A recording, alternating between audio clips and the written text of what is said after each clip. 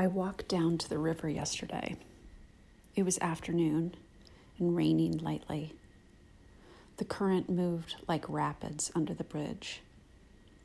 I tried to watch one piece of water as it flowed south to gauge its speed, but water is hard to see without an object in it.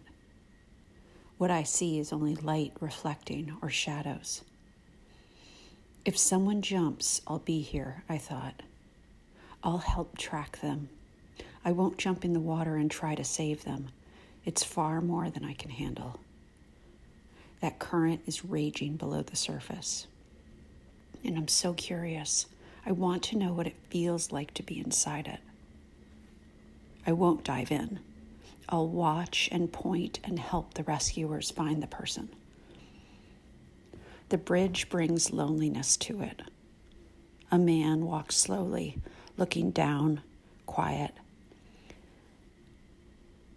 He's in his 30s, and I decided by his open button shirt and brown tasseled jacket, he was hoping to find someone.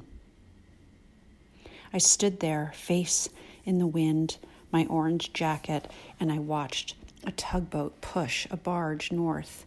I wanted to see the effort of the pushing, this monster up the rapids under the bridge, to see the effort and the waves riding higher at the front. I don't like being this visible, but I was yesterday.